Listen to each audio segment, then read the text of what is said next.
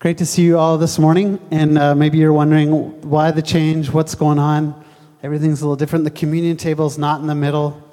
What's up with this long weekend, short Sunday? Well, I'm here to help guide you through that. My name is Scott McTaggart. I'm one of the pastors here, and part of the reason for long weekend, short Sunday is just a fun community thing.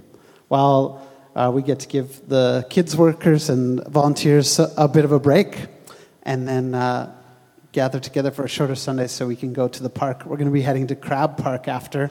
You're all welcome, a BYO picnic, and we even brought hot dogs for those of you who don't have food, so you can come and mooch off of us. We do not mind at all. Part of the reason, too, for our change up of our gathering is that you've heard, and the scripture reading today and the welcome, it was all about Pentecost. How many of you, by show of hands, are familiar with the word Pentecost? You've heard it before. You maybe don't know what it means, but yeah, it's about half, maybe 70%. Okay, that's good. Today is a day in the church calendar that we call Pentecost. And there's many days in our church calendar that we celebrate. Advent, leading up to Christmas. We celebrate Lent, Ash Wednesday, Lent, up to Good Friday, Easter, and then comes Pentecost. And so what I'm going to do up here is frame a little bit about what Pentecost means for us today, and then I'm going to lead you in a bit of a different response today. Like I said, the communion table is not here, but we're going to go into a bit of a different time of response. So if you are new here, you have no context for what's normal, so you're probably in a good spot. For those of you who are used to the normal, it's a good thing to change things up a bit. Keeps us sharp, hey?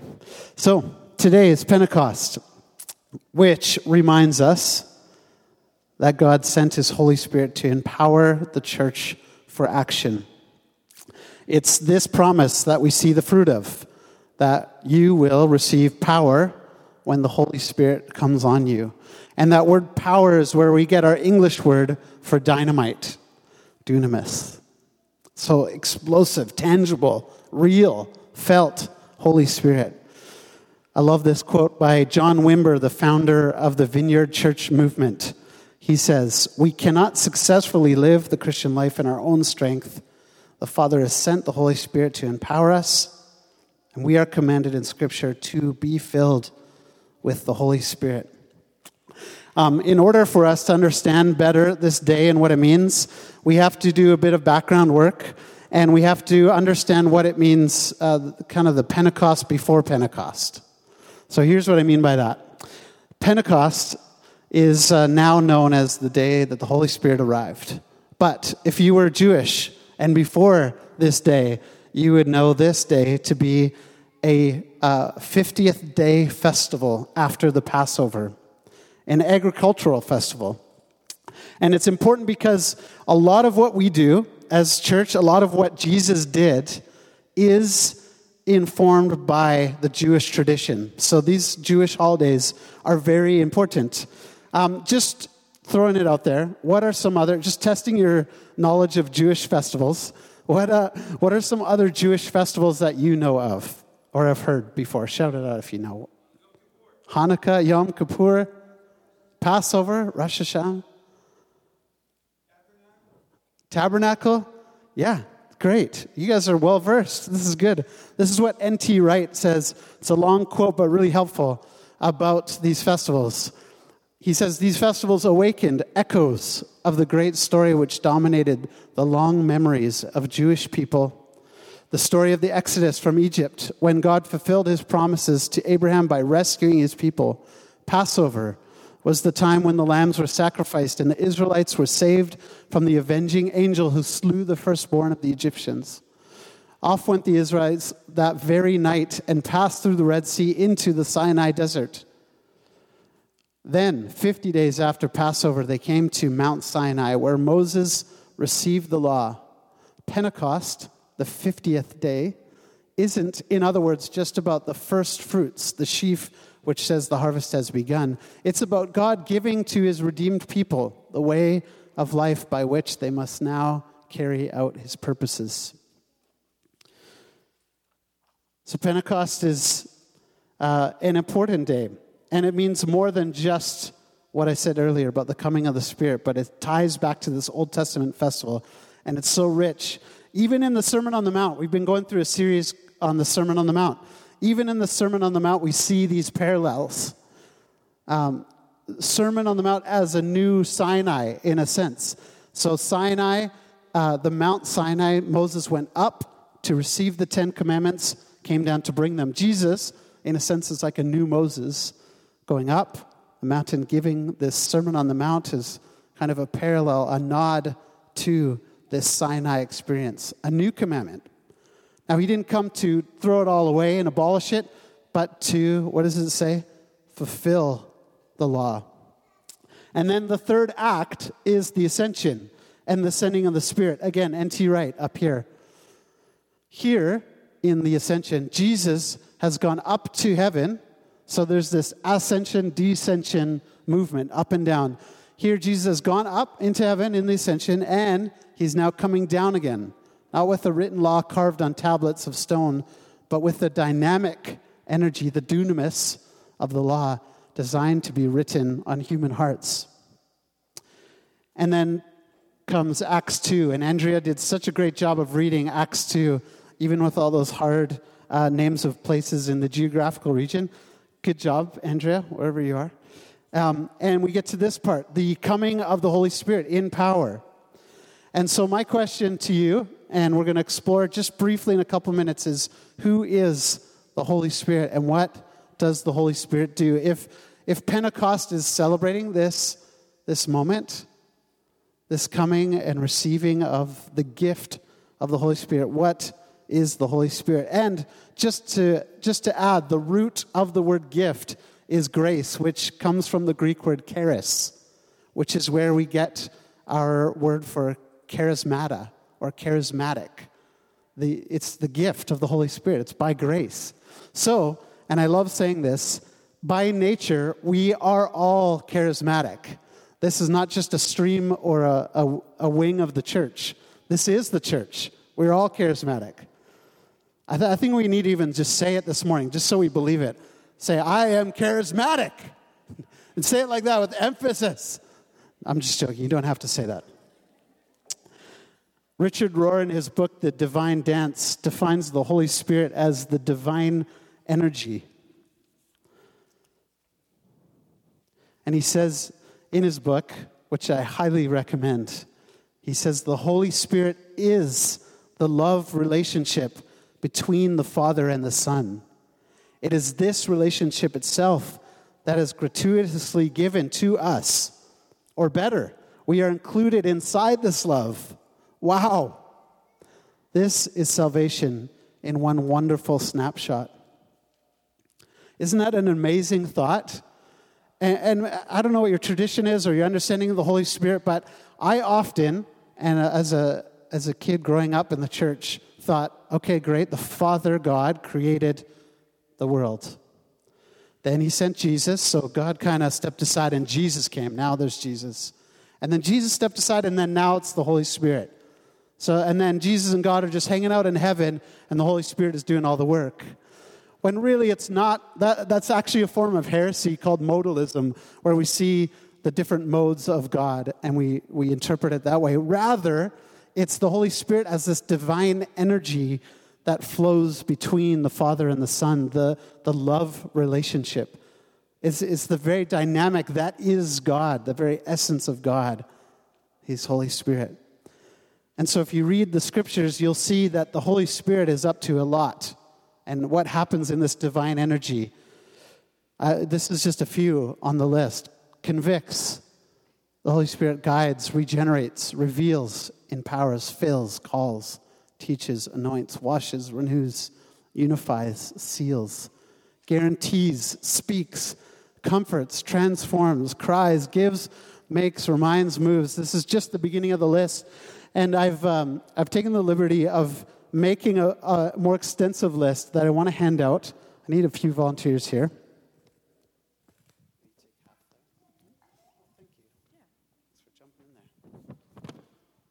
Make sure everyone gets one of these. These are 50 50 other roles of the Holy Spirit and references from the time of Pentecost in Acts 2, the coming of the Spirit. What do we see the Holy Spirit doing? And how is God at work through His Spirit?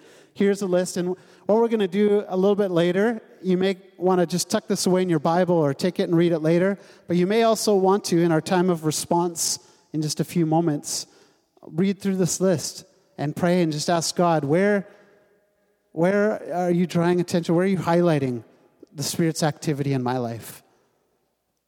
So hang on to that. We're going to come back to that a little bit later.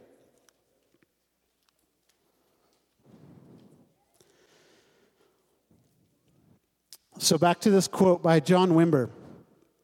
We cannot successfully live the Christian life in our own strength. The Father has sent the Holy Spirit to empower us. We are commanded in Scripture to be filled with the Holy Spirit. So in a short time, I've kind of said what the Holy Spirit does when we ask the Spirit to fill us. What does it mean? Well, we're inviting the Spirit's activity into our life. Or in other words, and to put it in context and to frame it in our current series on the Sermon on the Mount, we can't do the Sermon on the Mount without the Spirit's help. We can't do the Sermon on the Mount on our own. So if the Sermon on the Mount is Jesus showing us how to live, a new way to be human, we definitely need His help. And the Spirit provides help. Last week, my sister Stephanie gave one of the best messages I've heard on anger and contempt.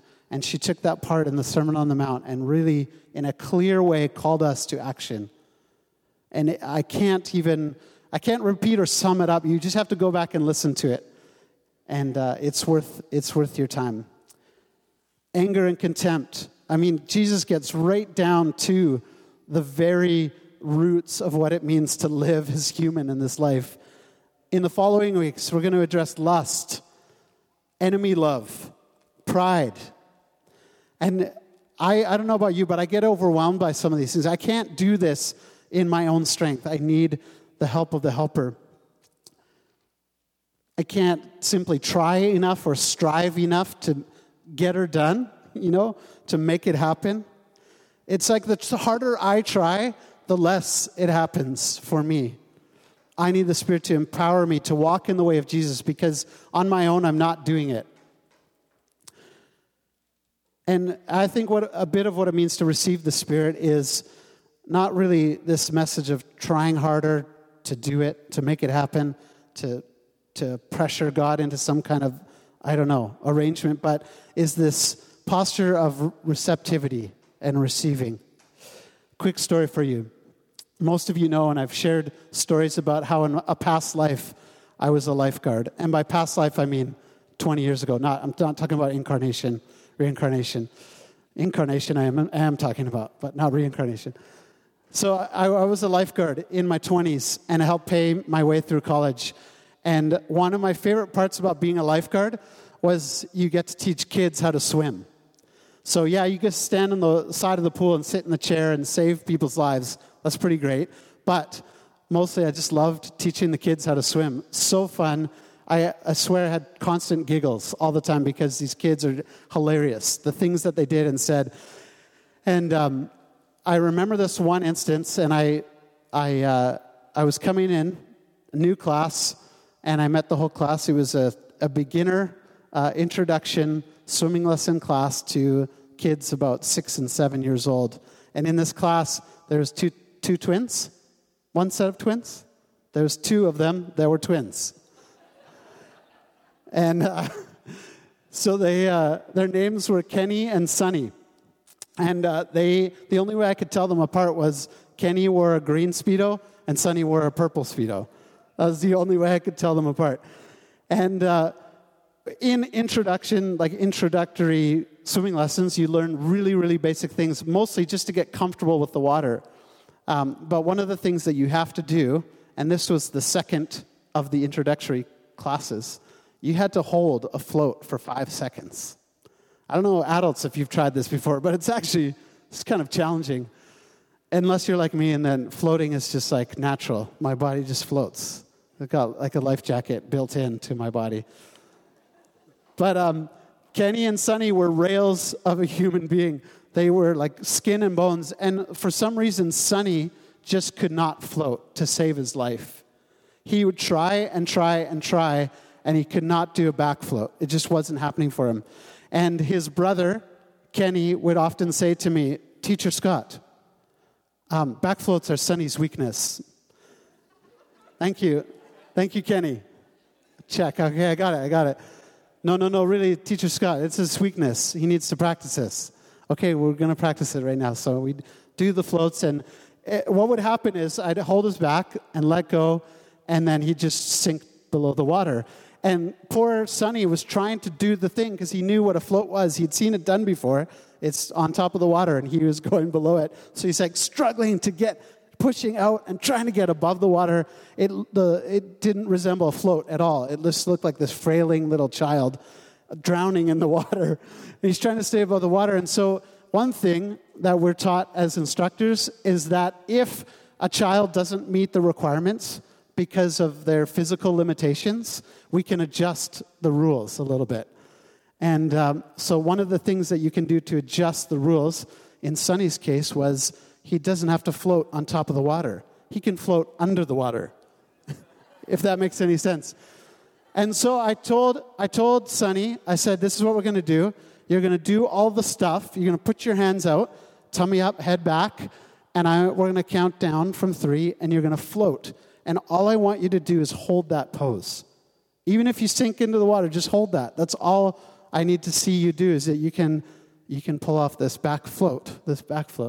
And so the kids are in on it, the whole class. There's about 8 of us. And they're like, okay, Sonny's going to do a back float. And so we're like, okay, ready, Sonny, here we go. We're going to count down from 3, and then we're going to let you go. And for 5 seconds, we're all going to count, and you're going to do a back float. And he was pretty stoked because it's like this new way of doing a back float. And he's like pretty sure he's going to nail it. So we get ready. I got my hand on my back. The kids count down. 3, 2, 1. And we let go, and we start to count. And I just see Sonny holding this float position. And he starts sinking below the water, but he's holding it. And I look below, and I see Sonny down underneath the water with this huge smile on his face. But he's like a foot underwater. And the whole class is getting so excited. They're like, 1, 2, 3, 4, 5. And he comes up and he's like, yeah, I did a back float. And everyone's like, woo, he did it. And there was this excitement because there was this new way that didn't involve striving or pushing his way to the top, but just kind of letting go into that. And I think relating it to this topic of the Holy Spirit, we need a new way to receive the Spirit, because for some of us, I don't know what your background is or your experience with the Holy Spirit. Maybe it's been confusion. Maybe it's been abuse. Maybe the Holy Spirit hasn't been imposed upon you, and you said it has to look this certain way. Well, I think the Word of God and the good news for us today is that there's a new way to receive. And whatever that is, I just encourage you, not just today, but when you leave this place, what it means to receive the Spirit is a bit of the spirit of Sonny, like surrendering, laying back into that new reality. And what we're going to do is I want to invite you into a 3-part invitation based on Acts 1, 4-5. Do not leave Jerusalem. Do not leave. But wait for the gift of my Father promised, which you have heard me speak about. For John baptized with water, but in a few days you will be baptized with the Holy Spirit. So my 3-part invitation to us this morning is don't leave, wait, receive. And what I mean by that is don't leave. This is figuratively and actually. Don't leave the room. Don't leave. And this is a practice you can take out of this space. So I'm not just talking about this moment. But don't leave. I think it's an invitation to be present, not to check out, but to stay in that moment, to stay focused. Don't leave. Don't check out. Just like Jesus commanded the disciples not to leave Jerusalem. Second, wait. Receiving the Spirit, receiving a word from the Spirit, receiving encouragement from the Spirit, comfort from the Spirit doesn't often happen automatically. There's some patience required, an openness to how and when the Spirit comes to you. And then third and final is receive. The Holy Spirit does not impose himself on us. We have to be open and receive the Spirit. And so you're probably wondering, what is this response time looking like? Well, there's a few things that we're going to do practically. We've taken away the communion table this morning.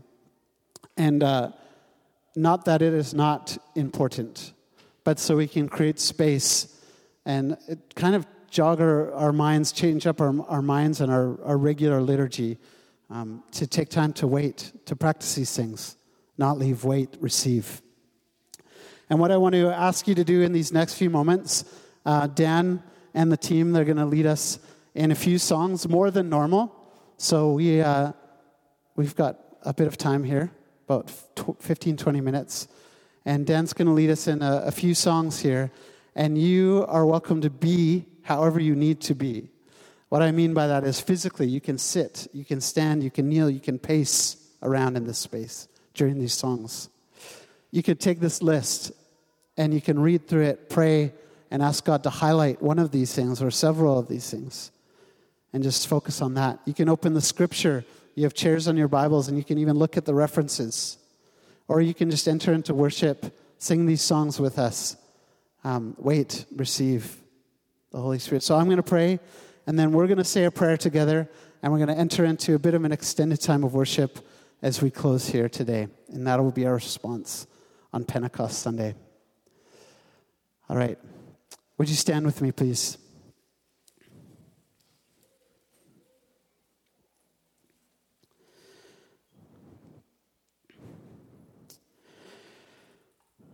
Thank you, God, that you provide your presence to us as we have need. We're not required or asked to wander this life alone without your help, but you come alongside us. Holy Spirit, comforter, guide. And right now in these moments, God, I pray that you would help us to stay present, to be open, or to wait and to receive your Holy Spirit, the free gift of your Spirit that is active in us. And thank you for Acts 2, that we don't have to make your Spirit come. Your Spirit is here. Your Spirit is in this place. We just simply have to receive and ask. And so, God, I pray that you would show us how you want to reveal yourself to us in these next few moments. Speak to us, God. We are listening. Amen. Let's pray this prayer together. Come, Holy Spirit. Come like a fire and burn. Come like a wind and cleanse. Convict, convert, and consecrate our hearts to our great good and to your great glory. Amen.